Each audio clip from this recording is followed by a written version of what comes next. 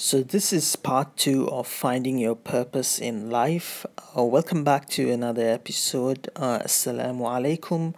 To quickly summarize what we discussed in the last episode, we identified that as Muslims, we have a default purpose as to why we are placed in this planet. We know exactly what our ultimate objective and goals in life are.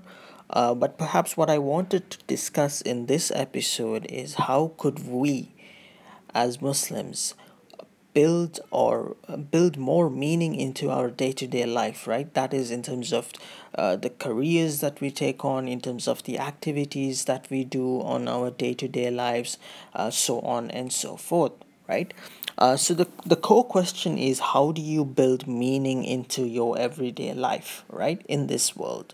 While you obviously have to focus on the core purpose that you have been placed on this earth, what you also need to look at is what sort of legacy you want to leave behind eventually, inshallah, when you leave this world, right, which is at the point of death.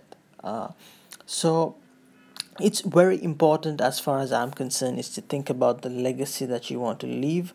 uh, and because once you set or decide on what sort of legacy you want for yourself, eventually that becomes the type of vision, and that becomes your driving force to how you live your everyday life, right? Because what is sad is that there are people who never really think about this, right, and they spend their entire lives without any sort of direction in terms of what they want to achieve or what sort of legacy they want to build. Because as Muslims, we need to understand that we are not people of mediocrity, we are people of excellence, right?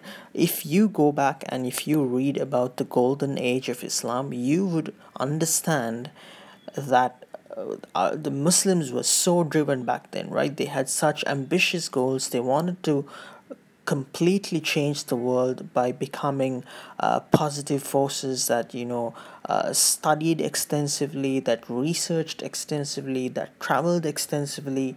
To summarize, they were people who wanted to contribute as much as possible using their individual strengths and their resources, right? And for us, it is no different. When you're trying to figure out what your purpose in life is, what you need to see is how can you, with whatever strengths you have, whatever you have been blessed with as a gift. For instance, some of you are good at writing, some of you are good in accounting, some of you have resources that you can use. How can you put all of these together and eventually come up with some form of powerful contribution, right? For me, or it is my opinion that we should not aspire to live a selfish life where we're thinking just about ourselves and just about our families, but rather how can we build a life where we can genuinely help or serve as much people as we can, for the sake of Allah, of course.